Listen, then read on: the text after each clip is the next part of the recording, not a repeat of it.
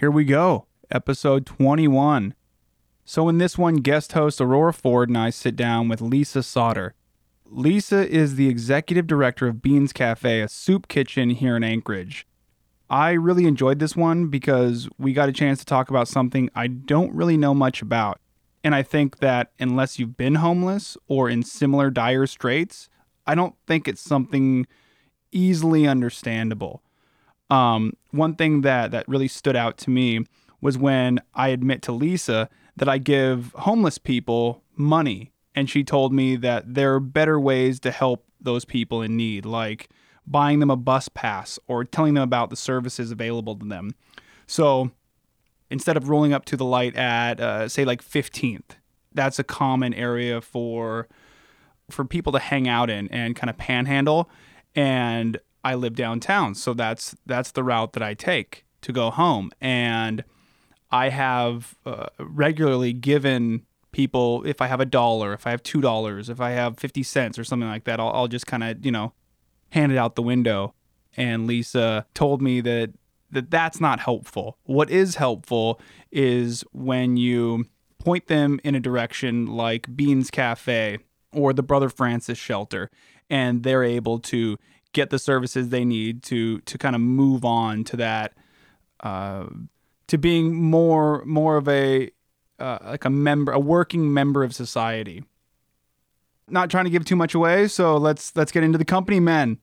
So as always, we got to give these people a shout out for helping to support this podcast. So Trina Duber, Seward Brewing Company, David North, Crystal Liska, and the newest company man, Derek Adolph. Shout out to Derek for coming in at that company man level. I remember growing up in the snow and skate scene here in Alaska with Derek. And dude used to shred. We haven't talked in years, but I am so pumped that he's coming in, that he's listening to the podcast, that he's enjoying it. Thanks for listening, Derek, and thank you so much for your support, man. I really appreciate it. If you enjoy this podcast, hit us up with a review on iTunes and check out the Patreon. Patreon.com/Crude Magazine. You go there and you can support this podcast. Okay, I think that pretty much checks off everything I need to talk about in these intros. Here's Lisa Sauter.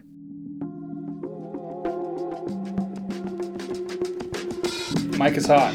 Mic's hot? Mic's hot. Is it recording? It's record. That's what that means, dude.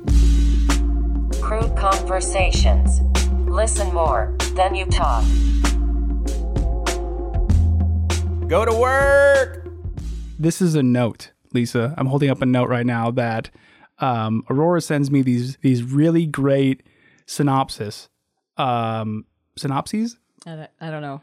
Summary. When she's a guest host of the person we're going to interview, right? Just so I can like familiarize myself, outside of like my Google searches, right? And she starts off with, I have wanted to be just like Lisa since the moment I met her. Oh. Yeah, dude. And I wanted to ask Aurora, why is that? Well, I think I sort of go on to explain that I have now known you for 4 years, maybe a little more than 4. And I've been fortunate enough to come hang out with you down at Beans when things are going on. And I've also been to your house when you have, 20 people over. And, the clients at Beans their lives are a little different than some of the people that do get to come to your house for dinner. And maybe those people we'd call them influencers, I think, some of them. And there's no difference ever in the way that you treat anybody. You're kind and warm and always laughing, and it does not matter who's in front of you or what their struggles have been, or I just think you're pretty rad.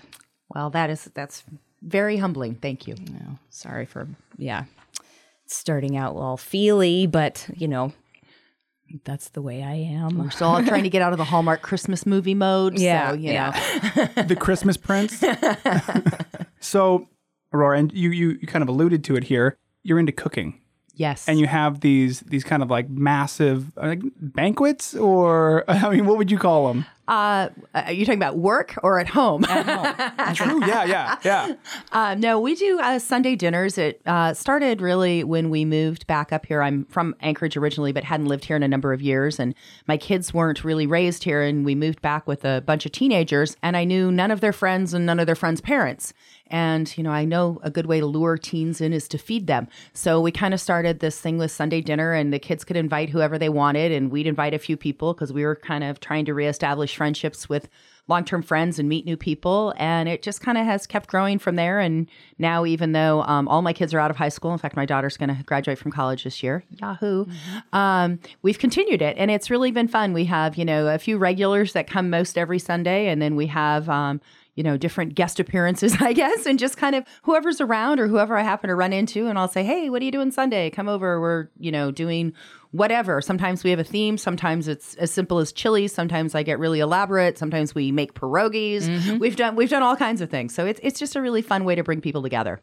One of the things that I thought about asking as I was writing all of these notes out, I was like, it has never struck me before that, this is one of your favorite things to do is Sunday dinners and feeding people and all that stuff. And you ended up being the executive director at Beans Cafe, which is designed to feed a bunch of people, like bring warmth and community. And so you kind of answered my question. I was wondering which one came first, but it sounds like you guys were doing that on your own before it ever became your profession. Yeah, a little bit. And I think that's kind of what called to me, too, about the Beans job. Before I worked for Beans Cafe, I was the state director for the American Heart Association, which is a fabulous organization. I have history of heart disease in my family, my dad, my grandfather, my uncle, my grandmother. I'm adopted, so I don't know what any of it means for me personally, but, had a lot of loss in our family because of heart disease. And so it's a cause I'm certainly passionate about. But I love doing it, but it was very corporate. You're raising money for research, right? That's what the Heart Association does best. They raise money and they kick ass on research and are uncovering new things all the time. So it's not necessarily a super local connection. We did some great local projects like the 8th grade CPR programs in schools and worked with some great local people. But I really was kind of craving that more grassroots local connection. And when I saw the job posted for Beans Cafe, it just really struck a chord with me. My uncle had been homeless. I know how hard that was on my mom. I didn't know that. Yeah. And it just kept calling me. And I'd go and I'd look at the job description and I'd go, oh, yeah, I like what I'm doing. Do I really want to do that? And I literally waited, I updated my resume, worked on my cover letter, and I waited to submit it until I think 11 o'clock the night it was due, by midnight. So it was really one of those, but it just kept calling my name. And I talked with my husband and he's like, if you think you'd be happy doing it, go for it. Why not? And it worked out, obviously. And I've been there now 5.5 years. So a little over 5.5 years. Do you still find it rewarding? Every day. Yeah. Every day. Difficult. Most difficult job I've ever had. Can you explain why for, maybe those of us in this room might know a little bit about that, but why is it hard? I think just seeing people sometimes with no hope, right. To me is just so heartbreaking. And, trying to give them just that little bit of hope back every day. And I really believe we can do that just by treating people with dignity and respect and offering them a meal. I mean, that's really kind of the first thing to developing a relationship or trust. And it all starts with that. So many of the clients at the cafe have been through horrible, unspeakable things.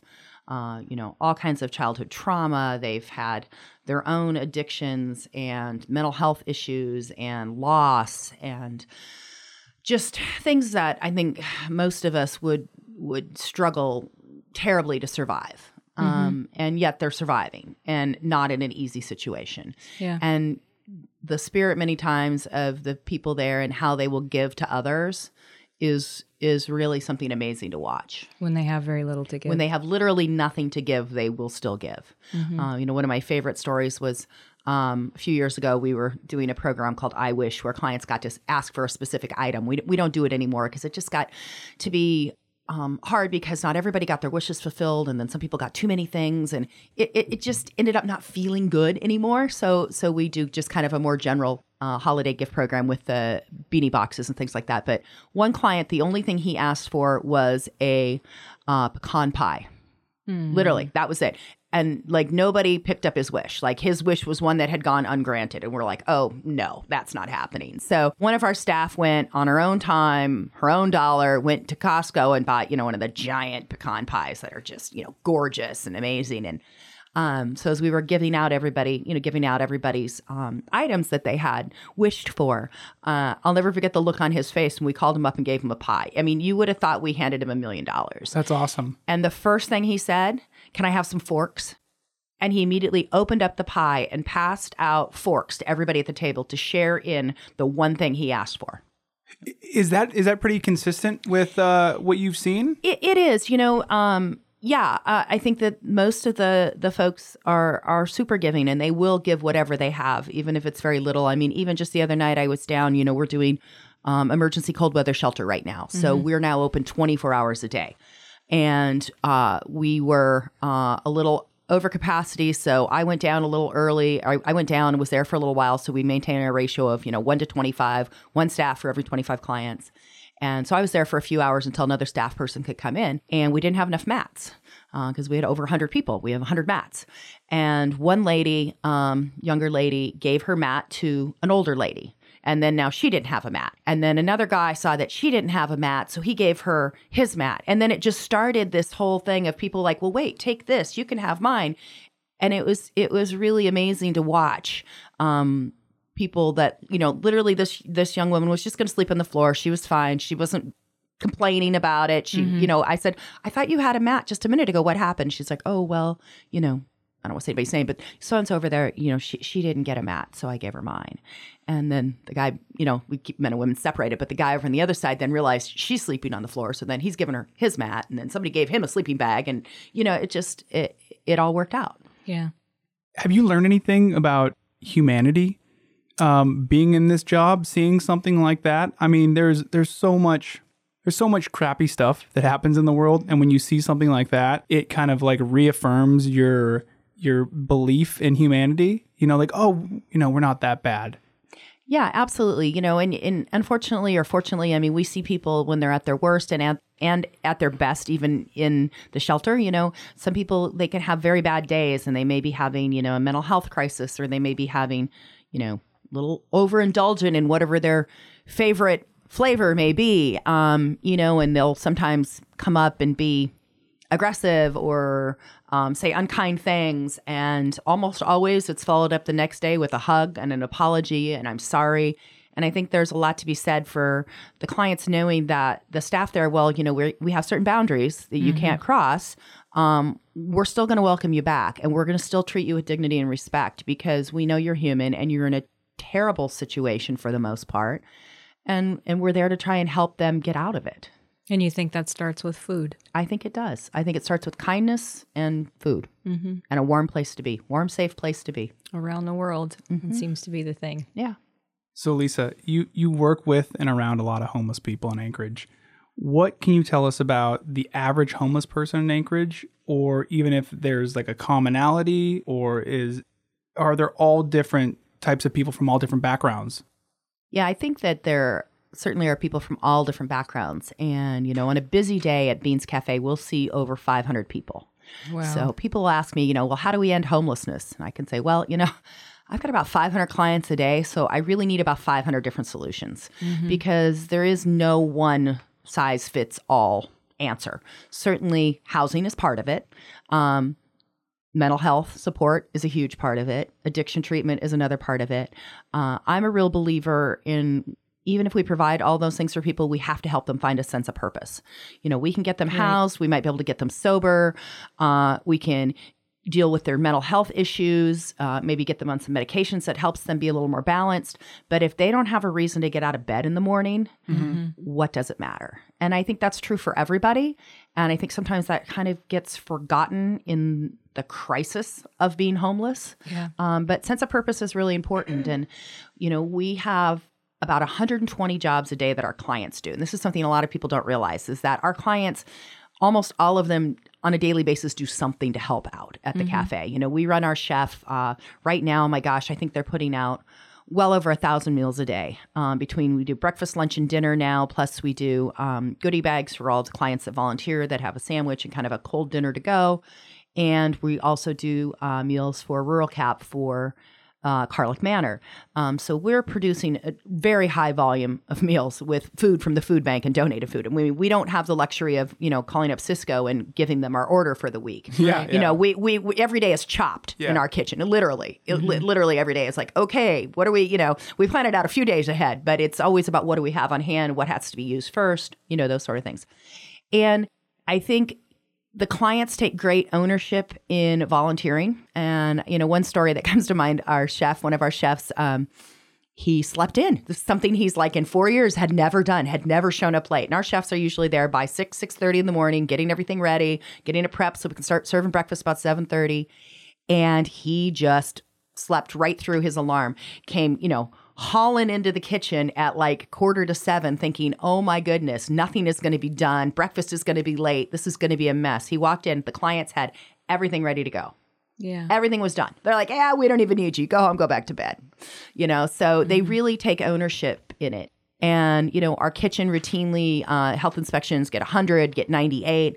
We don't have a single maintenance person on staff. All of the cleaning is done by our clients. I didn't know that either. Yeah, we don't have a maintenance person. We don't have a janitor. We do everything through the work of the clients. And we have community volunteers that come in and help prep and serve meals. But, mostly the community volunteers aren't in there scrubbing toilets and scrubbing the floor at night. Mm-hmm. Why isn't there more resources allocated to something like this? Well, we're trying, and that's something we've started in the last about year and a half, 2 years. We've started a workforce readiness program because I really look at our volunteer program as an opportunity for people to become employed. And it's something we've kind of done informally.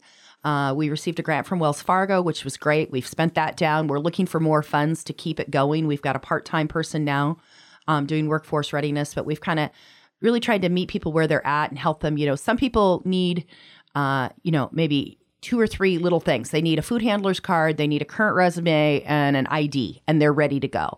Other people may need to work with us for 6 months or more in the kitchen or doing maintenance work, or, if they want to work in a more administrative setting, they can work in our client services office. And it's we kind of started with this vision of, okay, we're going to have these different tracks and then they're going to go through these different classes. And that really didn't work because it really has to be so individualized. There's no one size fits all. Not everybody needs the same thing. Not everybody wants to work in a kitchen. Not everybody wants to do janitorial work. How do we find that person, find their passion and purpose? And that's really something we're working hard on. If you were to convince the population of Anchorage to help out, to really get involved in helping something like Beans Cafe, and maybe they're not familiar with homelessness in Anchorage, what is maybe an emblematic situation that you would be like, point to, like, this is why we need to look out for these people?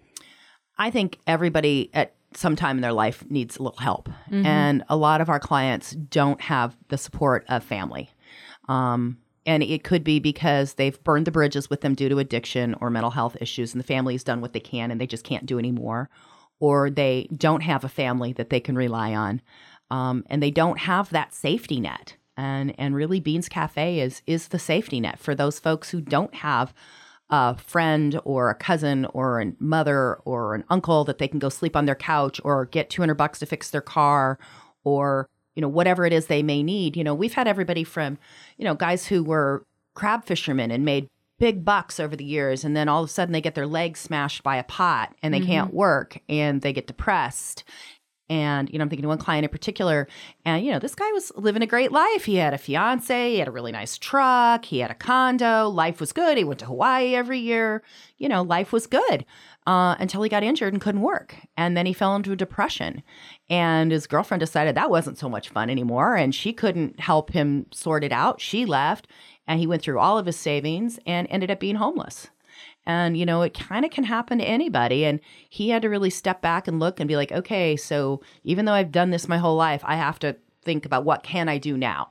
And, helping people identify that and change their focus and expectations it's a hard thing for people to do. And, I'd say to people listening, if you're an employer, be a second chance employer. There are so many amazing, some of our best staff are folks that have some pretty lengthy criminal histories. We definitely walk the walk with being a second chance employer. And, just because somebody has gaps in employment or they've been convicted of a crime does not mean they won't be a great employee. I mean, some of our best employees, most loyal, would do anything for the clients, for the organization, are those folks that have made poor decisions in the past, but their past doesn't define them. Yeah. And I think that that's something people need to remember, that people can change, and especially if they're given the chance. But if people aren't given a chance and they can't get jobs, how do you ever get out of this situation? We can't afford to put everybody in permanent supportive housing. No. We have to help people find their way. And whether that's, working in a kitchen, or it's, shoveling snow, or it's, working as a security guard. I don't know whatever people want to do.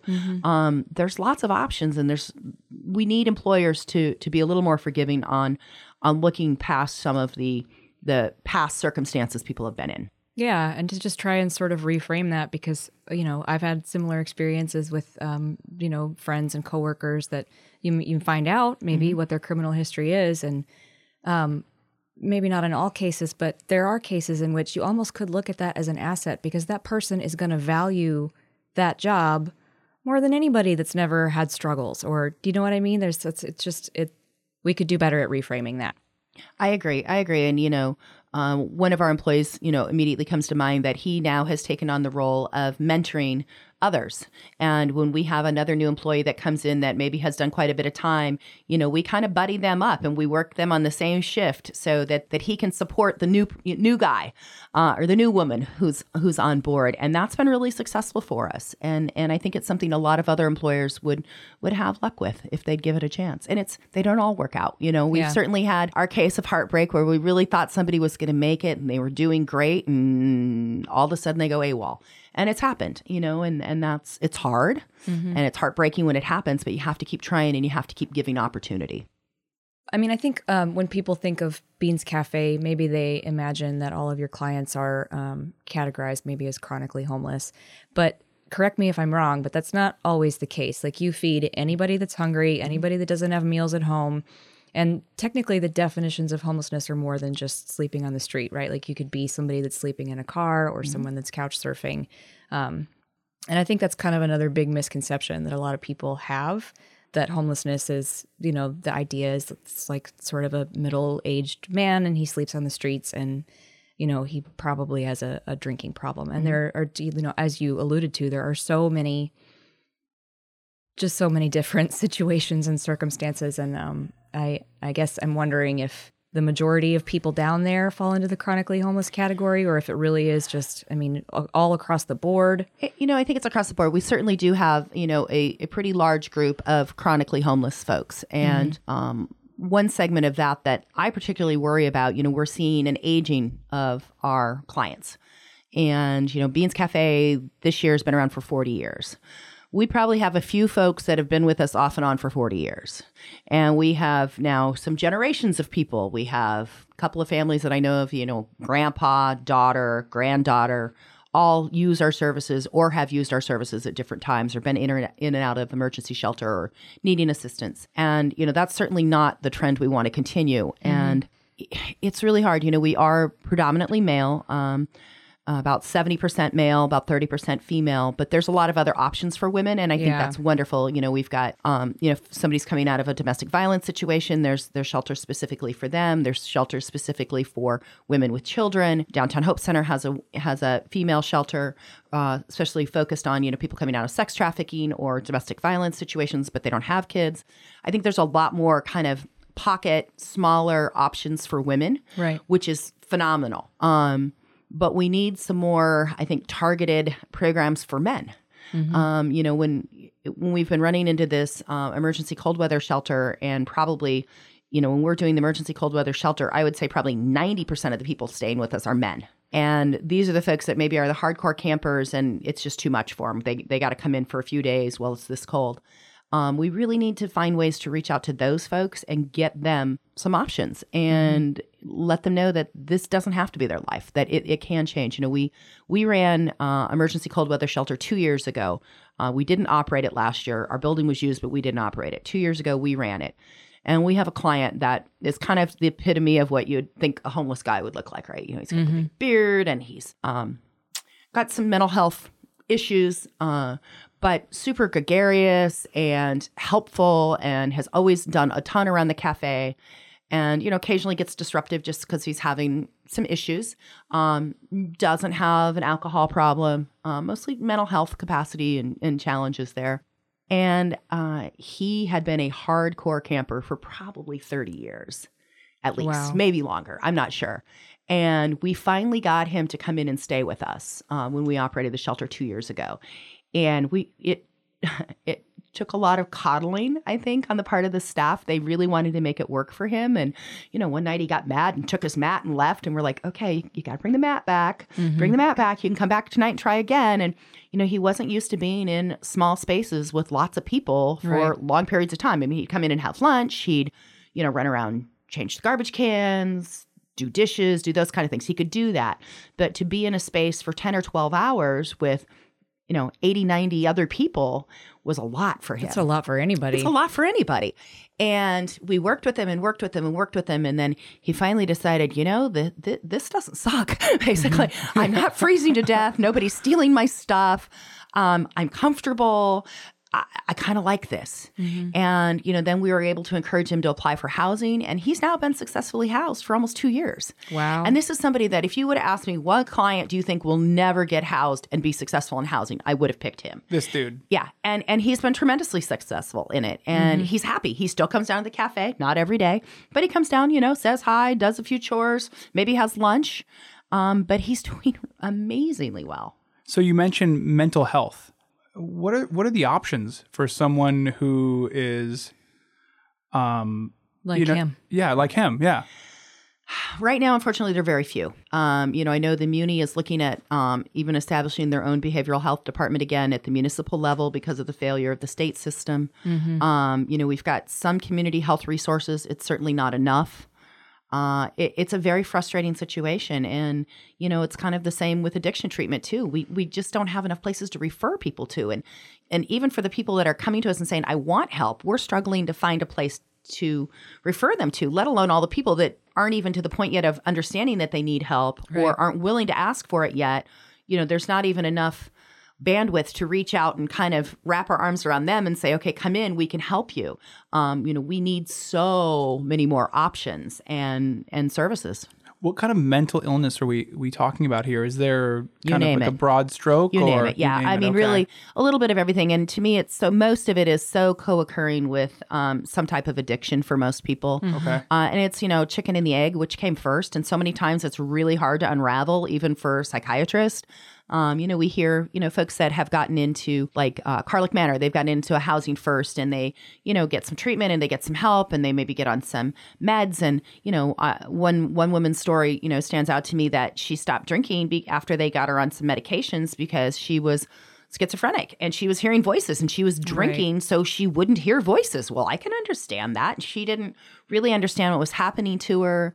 And that was the only way she knew how to cope with it. And once she was given the proper medications, she didn't need the booze anymore because she could cope and she could be functional. And I think she actually went on, I believe, to get a CNA and is working and doing great. So, you know, there are those stories that people are undiagnosed of, you know, basically every flavor, frankly, of mental health issue. You just fall through the cracks. Absolutely. And especially when it could be such a simple solution like that. Not for everybody, not for obviously, everybody. but in certain cases, yeah. And, you know, a tremendous amount, you know, in talking with clients, tremendous amount of adverse childhood experiences. You know, I think the ACEs score for most of our clients is probably off the charts. What is ACEs? Sorry. It's adverse childhood experience. Okay. It's just an acronym. Yeah, it's an acronym, and it's you know, something that they're studying a lot more, especially in the tribal healthcare system. And we did some training on it with our staff. We've had Dr. Matt Hirschfeld, who actually is in the process of joining our board of directors. He is the head of maternal and family health at Alaska Native Medical Center, and he's been very involved in our child nutrition program, which is kind of our other side of the house. Or I like to look at it as our preventative arm for Beans Cafe, and he talks a lot about that. And you know, there's so many things that we still don't understand. You know, why can two brothers who basically had the same upbringing adverse or not, be successful and one not be. There's something about resiliency within a person, and I don't think we fully understand that yet, but we do know if you have a higher ACE score, you have a way higher probability of all kinds of issues, whether it's, addiction issues, it's other physical health issues, heart disease, cancer, all kinds of things that are really impacted. When does a person become the responsibility of their community? I think we're all the responsibility of our community. We are a community. We're supposed to take care of each other. I don't think we have a community if we don't have that tenet, if we don't believe that. If you don't want to take care of others, then, frankly, then move out in the middle of nowhere. But even then, you're probably going to be taking care of your neighbors. Alaska, I think, is so rooted in that, in taking care of each other, more so than many other places, because a lot of people here don't have family. They don't have other resources. And I don't think we can have a community without it. I completely agree with you there, but I think that there is a disconnect with the general population and their willingness to help, say, a homeless person out. It's like, I don't want my taxes to go to that person. Why don't they find a job? Yeah, I hear that a lot. Why can't they just, sober up and get a job? And, I think that if people came down and served a meal at Beans or spent an hour talking to our clients, they would have a very different outlook on that. The reality of the situation. The reality of the situation. And, there are some people that we're trying to help them just pull up their bootstraps, get sober and get a job. But it's not that easy. And especially if you've had criminal issues in the past, hard to get a job. It's hard, so many things come into play. But I understand that. And, it's interesting. Former Police Chief Mew, one of the things that he had said to me a couple of times that, the calls he would get and the outraged citizens he would talk to, it wasn't that they were concerned about the fact that there were homeless people. They didn't want to see the homeless people. Yeah, exactly. Yeah. I don't want that in my backyard. I don't want my kids to see it. It's an eyesore to a lot of people. And I've kind of used the analogy over the years of, God forbid we had a golden retriever get hit by a car or have some kind of issue and be laying on the sidewalk in front of Beans Cafe. Do you know how many 911 calls there would be made? But we can have people passed out all over Anchorage and nobody stops, slows down, or even bothers to call safety patrol. And that's disheartening, when we've come to a point where we just look past a human being that is, we don't know if they're breathing, if they're, I'm not saying you should go and approach every person that looks like they may be passed out, but make the call to the non-emergency number, call the safety center. That's their job. That's what they're there for. They'll go out and check on that person. But we all at least need to have enough humanity in us to make a phone call. So I live in this area, in the Fairview area. And so cars on Gamble, also known as, sketchy cars, ghetto car, whatever people want to call it. I shop there. I see lots of clients. Yeah. It's good. I shop there all the time.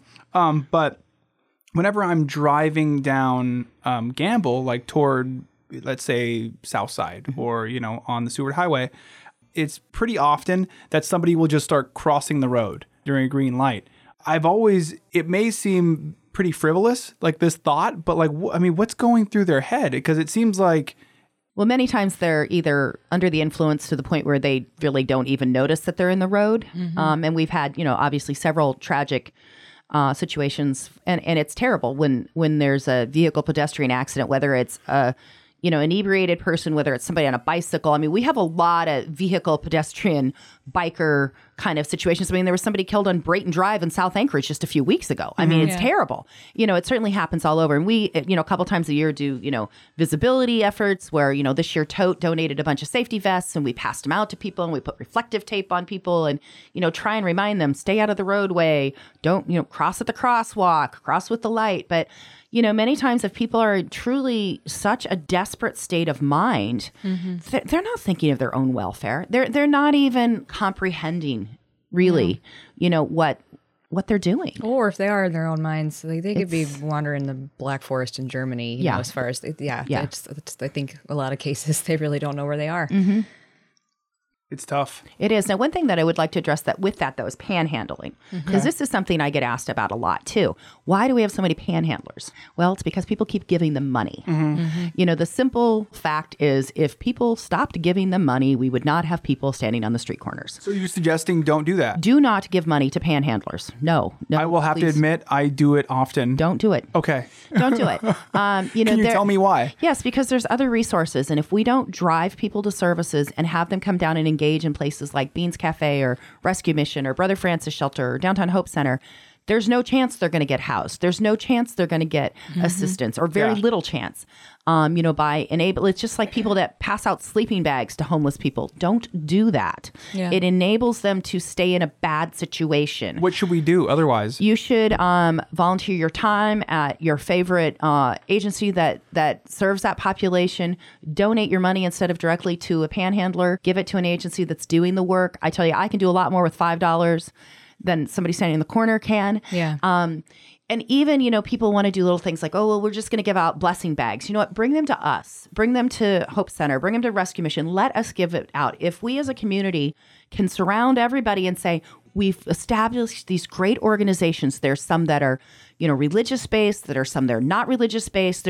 There's a fit for everybody. Go to one of those services and get your referrals and get your food and your bus pass and whatever else you need from those people. You know, I recommend to people buy some one-way bus passes. They're $2. You can buy them at the transit center. And when somebody comes up and asks you for money, say, you know what, man, I'm really sorry. I just have policy. I don't give out money. Do you have a bus pass? Do you have a way to get to services? And if they say no, hand them a bus pass. It's $2. They can then get to Beans Cafe or Rescue Mission or wherever they want to go, and, you know, understand yourself kind of what the resources are. You know, you can go to the Anchorage Coalition and Homelessness website. Yeah. You can look on the Muni site. There's lots of places you can look to see kind of what the different resources are if you're not familiar with them. Call 211. You know, they can tell you what the different shelters are. There's a lot of ways for you to help people without giving them that $5 to get that next hit or that next bottle. It's not what they need. They need a place where people can wrap their arms around them and help them to get the help they really need. I think there is to an element of, you know, I'm going to kind of air quotes, homeless people that are many times younger people that are very active in an addiction, many times opioids. They are stealing a lot of stuff to fuel their addiction, because that's not a cheap addiction. And they're also, many of them, not at a place where they're ready or willing to engage in treatment.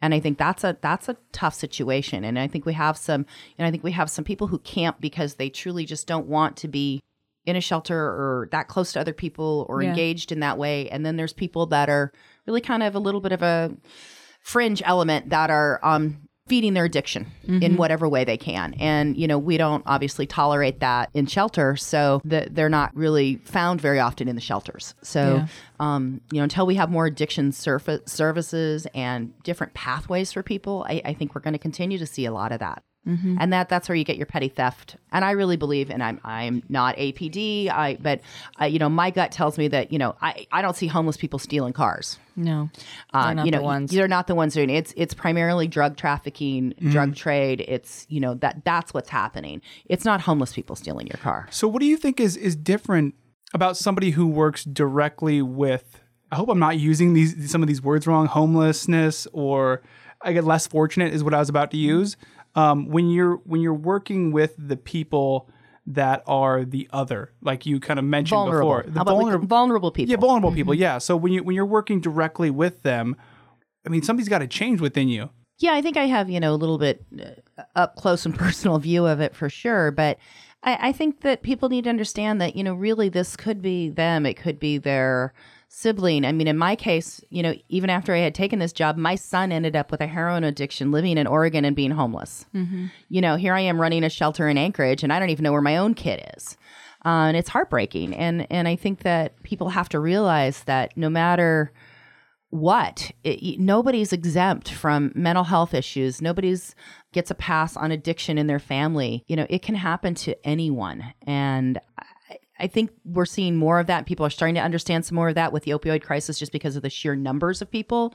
And I think it's touching people that maybe before had never really had anything like that of anybody they knew or any family members. And now it's hard to meet somebody that hasn't had the opioid epidemic impact them in some way. They've, their son's friend, their neighbor, everybody knows somebody that has somehow been impacted by this. You look at it, more people have died than in the Vietnam War, for God's sakes. That's nuts. And we're still treating it like a moral failing. Mm-hmm. It's not. No. It's a mental health issue. Do you know, I think Alaska got that Medicaid 1115 waiver passed at some point in recent history, which, correct me if I'm wrong, but basically it eliminates a rule that said that facilities could not bill Medicaid for treatment services if they had more than 16 beds. Which was ridiculous. Yeah. So that rule, we got a waiver for that from the federal government. So theoretically, places, agencies should be hopefully allowed to now bill Medicaid for services, which should translate maybe into us having more beds, right? Yeah, is that happening? It's happening slowly. It's happening. It's never going to happen fast enough. And I'm a big proponent of the fact that we need many different paths for people with addiction. Some people need medically assisted treatment, Suboxone, those types of things. And some people do really well on that. Some people don't want that. Some people go the AA route and do really well. I'm a big fan of peer support. I think that the Valley is light years ahead of probably about anywhere else in the country in terms of what they're doing with the Mat-Su Health Foundation and the group out there. They've been implementing for now, I think probably about almost 2 years, something called a bridge device. And we're doing it in Anchorage now too, as well, as part of the Anchorage Opioid Task Force, which Kim Whitaker and the folks that are involved in that are doing great things. And I really encourage people to get involved with them as well. You can look them up on Facebook, Anchorage Opioid Task Force. If you're in the Mat-Su, look up the Mat-Su group. But looking for alternate ways while we're trying to build out the treatment facilities we need. People are dying every day. We can't wait, for another 30 beds, another 100 beds, another 50 beds, whatever it is. We need to do something for folks today. And I'm a real fan of something called the bridge device. And I'm, again, not a medical expert. My understanding of it is that it's being used off-label to help people detox. And it's basically a medical device that's disposable. It looks almost like a cochlear implant. You wear it, it connects into your ear and spots on your head, and it helps mitigate the symptoms that your body is sending to your brain, basically, that you're, in extreme pain. I mean, a lot of people don't understand anything about opioid withdrawal, but it's terrible. I haven't personally experienced it, but I've seen people and dealt with it, and it's like the worst thing people could ever go through from what I've seen. Yeah, and it helps to diffuse that and make it manageable. And then in 3 to 5 days, they're through detox. And the device is done, and you're good. You haven't had to go through this, medically assisted detox, which is incredibly expensive. I can't speak to that from personal experience from my son. But we have to then make sure people have a place to go. Okay, so now you're detoxed. Now what? Is this bridge device, is it outpatient? So it's outpatient. Yeah, okay. You're walking around, but you need a safe place to be still. You need somebody to help take care of you. And then most of the time it's paired then with the Vivitrol shot, which is great if somebody's only using opioids. Now, if they're using meth, Vivitrol is not going to help curb that. Basically what Vivitrol does is block opioids. So you won't get high. But if you're using meth, it doesn't counteract that at all, which, we're seeing a lot of people now using both drugs here in Alaska, especially. So yeah. But I think that's an excellent path for a lot of people that either can't afford or can't get into treatment. That's a really great option. I know Mat-Su Health Foundation funded some different studies of it, and it's not crazy expensive. I mean, I think the bridge device is maybe $600-700, and compare that to a medically assisted detox, which is, $10,000-15,000. Yeah. Right. I mean, it's completely different ballpark. And they only do this out in the Valley? No, they do it in Anchorage as well. Jill Green, who is I believe she's a PA. Yeah, she's my doctor. Yeah, she's Shout awesome. out to Jill, she's a great lady. Yeah, and she started doing it, and I'm a firm believer that every doctor should be treating addiction. You don't have to. Every primary care doctor everywhere should be treating addiction in their patients. It's kind of startling that they don't. Yeah, I mean, especially At least because on a we basic got into level. a lot of this mess because of the over prescription of opioids.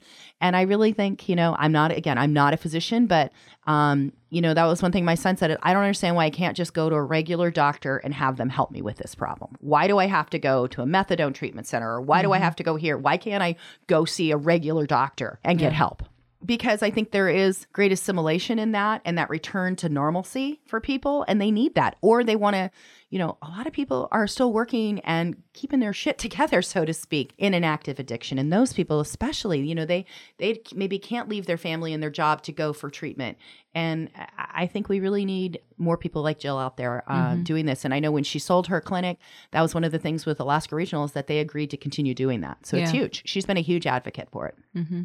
So how do we normalize this? How do we say this is happening, this is okay, and this is how you get help? I think talking about it, and that was one thing after our son passed away, which was just a little over 2 years ago. We were very forthright about it. And, I think it was important to tell his story. And, here was literally like the all-American kid, played football, was on the homecoming court, super popular. Everybody loved him. He'd battled depression and anxiety and, hurt his knee playing football and wrestling and then started liking, pot a little too much and then got into the opioids and that was it. And, again, just making people understand it can literally happen to anyone. It can be anybody's kid, anybody's brother, anybody's uncle. It's not just something that happens in some faraway land. Would you mind talking about your son? No, it's fine. A little bit? Yeah. Tucker, right? Yeah. Can you explain your son's trajectory? I mean, what happened? I don't know that I fully understand it yet myself. It's weird because I've kind of looked back on some of it and it's still kind of some of it's a blur. He had moved to Oregon. I think he'd been using some heroin here before he moved. I don't think it was a constant thing. It's hard to know. I don't know exactly where he was at. But he wanted to move to Oregon, go to school, was very excited to move down there. He and his girlfriend were supposed to go. They broke up literally like 2 weeks before they were going. Her stuff had already been shipped in his car to Oregon. And he's like, all right, I'm going anyhow. He went by himself. I took him down. He seemed to be doing really good for a while. Had a good roommate, had a good place to live, was going to school, was working part-time. Everything seemed good from what I could tell from a distance. Again, nobody really knows all the time, especially with an addict. They're incredibly manipulative and they will tell you what you want to hear. Exactly. So, it's hard to say, but I know he did get hit by a car, and then it just kind of seemed to spiral down from there. And, it was constant lies, right? It was constant, I need money for this. So the dog is sick. I need books. I want to do this, it was constant. And you kind of get to the point where you're like, okay, I love you, but I can't keep doing this. This is not, we tried many times to get him into treatment. He ended up very ill. He had MRSA in his lungs and had pneumonia, was put on a ventilator. Like they didn't think he was going to survive that. He survived that, got into treatment. It was a long road because he had a lot of health issues. And he was, seemed to be recovering pretty well and then literally walked away from treatment on like, I don't know, day 27 of 35 or something and left and was back out on the street. We didn't hear from him for weeks. And then he ended up back in the hospital again and needed a heart valve replacement. So that's when shit really got real, I think, for him. And at this point, he had hepatitis, he had a MRSA infection, he needed a heart valve replaced. And the doctors really even kind of debated on whether they would even replace the heart valve. Because, if you're going to go right back to using, is it worth putting you through this trauma? Is it worth doing this on you instead of someone else? All of those things. So, I went down and spent a lot of time with him and we advocated really hard and the doctors agreed to do it. And he was convinced that, he was going to get clean this time and that was going to be it. And at that point we allowed him to come home because before we were like, no, there's no treatment for you here. There's not going to be options for you here. And after he had the heart valve replacement and recovered from that, then we brought him home and, he seemed to be, coming along. He certainly was a very different kid. He wasn't the same kid that had left a few years before, obviously seen a lot of shit. Yeah. You don't get to that level of using heroin and meth and not see some pretty serious shit. he was, I think, haunted by a lot of the choices he'd made and the impact it had on our family and him and, all those that loved him. And it was hard. And I think he struggled with that. And he, at one point, said to me, he was still dealing with a lot of mental health issues. And he said at one point to me, he said, "I don't want to die, but I wish I hadn't lived." Oof. And that was probably one of the most heartbreaking things. That still haunts me. And he was trying really hard, I think, to live. But it was a tough, tough road. And he relapsed and died. And I think it's one thing that people don't understand, the pull of that drug. Mm-hmm. And that, who can go through literally being on a ventilator for, 4 weeks, almost dying, having a heart valve replaced, almost dying. Finally reunite with your family, come home, make peace with everybody.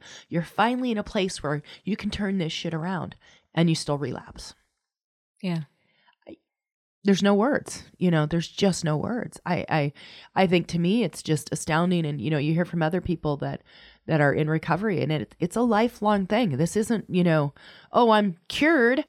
I think it's something that will haunt people for their entire lives, most of them, if they've really been in deep with it. Yeah. And I think that certainly would have been the case for him. Well, in NA or AA, once an alcoholic, always an alcoholic. Every day is a new day. Yeah. Yeah.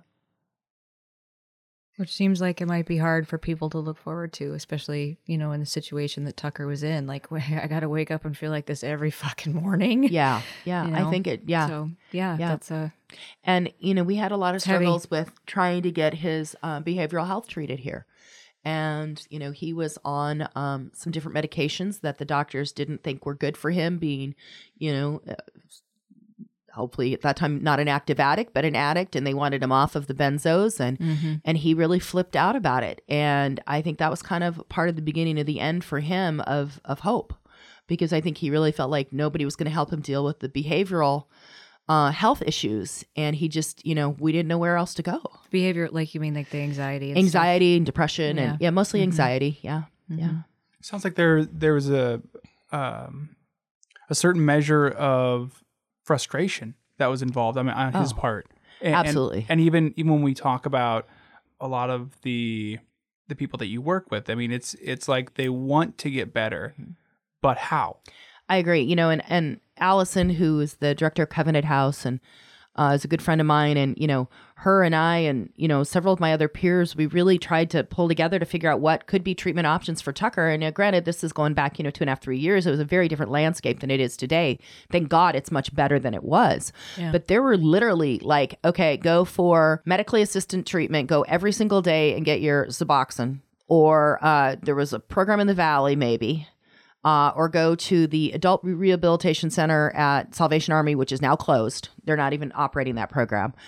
Or kind of tough it out and sort it out on your own. I mean, there really weren't many options. Mm-hmm. And, I think if I could have at the time connected it with somebody like Mark Weaver, who is now doing a tremendous job with peer support and working for CITC, if I had known Mark then, and I could have connected him with Mark and some of the other folks with some really intensive peer support that was kind of no bullshit peer support, I think it could have made a huge difference for him, because he was a person that craved being around other people. He was a lot like me, very outgoing, loved people, loved to be around people. And he really kind of, withdrew into himself a lot. And that was not healthy for him. Yeah. So I'm thankful that there are options like that for others now. One of the things that I learned when I was doing the research, pardon me, to write one of the stories with you and Dr. Butler was reading like some government report that suddenly escapes me, but they had some photos, brain scans, whatever you call those things, or the CAT scans. I don't know. Mm-hmm. Sorry for my lack of technical knowledge, but they were showing the progress of somebody's brain who had gotten off of drugs, and like the pleasure centers in your brain on a normal person where they would fire when you eat food or when somebody hugs you, things that we all take for granted, that we are each able to go through our days and at least do one little thing here or there that makes those pleasure centers fire, and it keeps us going. Like it's those things feel nice. But a week, a month, 4 months out for an addict that's getting off of drugs, none of that stuff works. Like your brain has completely rewired to only respond to the opioids in order to produce those kind of responses. So when people are like, well, you should just tough it out. Like you detoxed, what's the problem? And it's like, you don't, for months and months, a person has to look forward to physiologically being unable to feel good or happy or none of that. Like it's not working, So yes, the pull of the drug is so intense. And maybe it's partly because like after a while, man, we are human beings and we want to feel some measure of good at some point and to have no prospects for it except for this substance that you can just walk down on the corner and find. Like that's a pretty huge hurdle to try and get over. Yeah. One thing, I've had family members that have been deep in alcoholism, and kind of what I'm getting from this conversation when we're talking about loved ones or people that we interact with when they're trying to describe this struggle. It's like it's almost indescribable because when you're trying to describe it to somebody who has no frame of reference, they say things like, "You just don't understand," or "I wish I could be normal," almost like these little platitudes because it is so indescribable. Yeah, I think you're right. I think it's something that thankfully none of us in this room can fully understand, and I think the only way that a lot of people can get through it is by the support of people who have gotten through it and have come out on the other side. And that's why I'm just a huge fan of peer support and peer mentorship. I think it's important. And I think having different living options, for folks that, not everybody wants more of a communal living thing, but a lot of people do. And even with our clients, our folks are very communal, and you start looking at housing models and we keep trying to put people scattered site and one here and one there. And like, no, how about if we get 3 or 4 people together and we help them work together to help each other? I think that's always more powerful than sending somebody off on their own. Well, and based on what you said earlier, it seems like that's their natural inclination anyway. Why wouldn't you utilize that for all you can? Yeah. Yeah. What would you say to somebody who says something like, why do we even care about these people? Like they're helping to thin the herd. Oh yeah, and for me, it's because they're somebody's son. Yeah, it's my son. It's my kid. And if it can happen to me, it can happen to you. It can happen to your neighbor. It can happen to your sister. Nobody has kids and says, oh, well, that one's going to be a heroin addict and that one's going to be a chef and that one's going to, I don't know, she's going to go to law school or something. She's on fire. Nobody has those visions for their children. And I always say too, nobody wants to grow up to be a homeless person, right? That's not on anybody's wish list. Especially a homeless person in Alaska. Yeah. Jeez. Yeah. And, I think that our society is starting to come around a little bit, at least about that attitude, I hope. Of like, well, if they can't stop using, then, that's their choice and that's, whatever, it's a very callous position to take because they have somebody that loves them. One thing that I'm looking at here, Aurora, from your notes. Thank you. She did all this research and all this planning ahead. We've probably completely gone off script. No, this is wonderful. Thank you so much, Lisa. But you mentioned that there's a connection between trauma and homelessness and crime and abuse and health problems. I don't know if we can form a question out of that. Well, she sort of alluded to it earlier. I think I'll let you speak to this too. But when we're talking about adverse childhood experiences, there is a dramatic correlation between a person who has gone through a lot of terrible shit as a child and a person who develops heart disease at a much younger age than is normal, or at a higher rate. At a higher rate. Yeah. So those things, they just carry forward so far. And in some people, again, and like you said, we can't always tell why some people seem more affected by those things than others. But I think that you hit the nail on the head with peer support and purpose being two of the biggest factors that are not addressed frequently enough when it comes to, trying to provide services to people experiencing homelessness or addiction or any of that stuff, because resilience comes from, I'm a firm believer that it comes from people that love you. It's Yeah, It's the somebody to biggest believe in thing. you, somebody to care about you. You know, when I was in college, even I interned at a juvenile detention facility in Los Angeles. And that was, pretty eye-opening experience for, a 19-year-old. And I was, this little blonde thing back then, and going in there, and it was a men's juvenile detention facility, and my role was to go in and tutor and help guys get their GED and kind of help, get your GED, have a plan, what do you want to do? And I ended up going back for, I think, 3 semesters doing it. And what I learned above and beyond in that experience was that most of those kids didn't have anybody who gave a shit about them. Their parents were in jail. Nobody cared about them. They didn't feel like anybody loved them. Nobody treated them with dignity and respect. They were thrown away. And the only place they found a family or a home was in the gangs. Yeah. And I think that that's really been a huge problem in a lot of our communities. That, this addiction, it kind of creates this, tsunami effect. If somebody's dad is incarcerated and they don't have a relationship with that child because they're not healthy and whatever it is, it really does continue to create this ripple effect. And, how do you stop that? How do you say, no, you're worth saving? I care about you. You're smart. You have value. You can do something. And many of these kids had never heard that before from anybody. Their gang family, wanted something from them for the most part. They supported each other too, but the higher ups, want them to make more money and run more drugs and whatever, Do the dirty work. Using them. But we have to figure out how to stop that. And that's probably one of the reasons too why I'm such a huge fan of Covenant House as well, because, it's really about those kids that have been, I don't like to use the term thrown away, but that they don't have somebody in their life that believes in them or cares about them or loves them. And sometimes even that isn't enough. And I've seen it firsthand that, it's not enough sometimes for everybody, but I think we have to at least start there. Because without that, I think it's awfully hard to have any hope. There's a quote from some fellow that was a doctor at the Mayo Clinic forever that hit me really hard. And I always remember that the proper time to influence the character of a child is 100 years before he is born. And that almost, I try not to feel hopeless, you know what I mean? But we have a lot of work to do before we get there.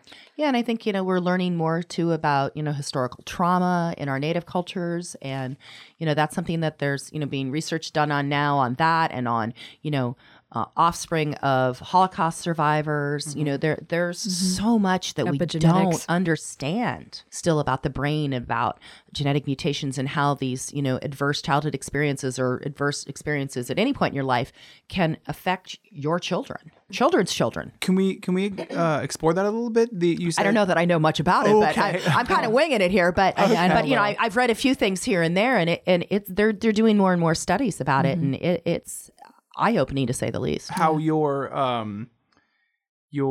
parents and your grandparents, their epigenetics. Epigenetics. The field of, yeah. Okay. And so how that can actually affect you down the line or the generations the lineage. later, not even like what they were finding.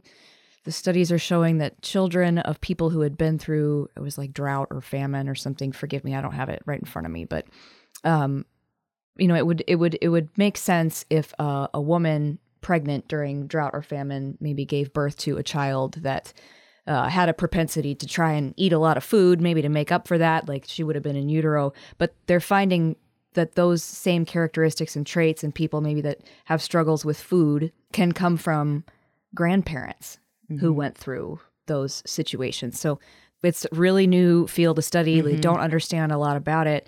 But people who went through the Holocaust, their grandchildren, maybe they have more of a propensity for anxiety and fear responses. So it's not, people incorrectly categorize it as like genetic memory, and that's not the right way to say it. But there is something going on at the genetic level in which major trauma gets carried way down, which means, holy shit, we have better get started if we want things to get better anytime soon. Yeah, and I really do worry about, kind of this fallout from the opioid crisis. And there's a lot of children that are without parents, that are being raised by grandparents, that are doing the best they can, but they've seen a lot, they've heard a lot. How are they going to be in 20 years? And how do we embrace those kids and those grandparents now raising those kids? And that's a real crisis around the country as well. I always try to think of, what am I not looking at? Because we have what we're looking at presently, and we have a propensity to be reactionary to the thing that we're looking at immediately, but we're not thinking about 10 years from now, 20 years from now. So to take it full circle here, because we're nearing the end, we talked about your Sunday dinners. Yeah. What will you be making this Sunday? Oh, well, my son has a new toy he got for Christmas that goes on the Traeger, which is a smoker. And my son is all about meats. He's a carnivore and a carnivore and a carnivore. And he's actually a great cook. I'll give him a little plug. He does work as a chef at South, so go check it out. He's really enjoying that. And South Restaurant, South right? Restaurant, yes. Okay. And so he's going to do something with that. And I can't think of the name of the thing, but it's this big silver pan, and it has a spike in the middle, and you layer the meats on it. So I think he's doing El Pastor tacos or something. So we're going to do pork. I picked up a huge pork shoulder, and we're going to layer sliced pork with onions and peppers, and probably he will either brine or marinate it first, and then probably put it on the smoker for like 10 hours. Well, thank you so much, Lisa, for being on the show. Thank you for having me.